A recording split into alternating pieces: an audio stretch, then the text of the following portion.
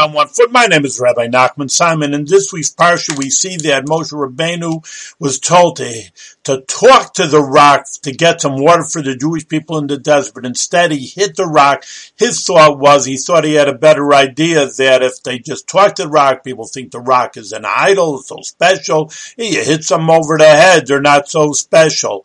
But Hashem said, I have a better idea than your better idea. And that is, if a dumb rock can bring out water, then surely a person with intelligence like the Jewish people should surely do what the Almighty tells them to do, even though it's against their nature. But we see that Moshe Rabbeinu was punished for this, and he said, now you can't go into the land of Israel.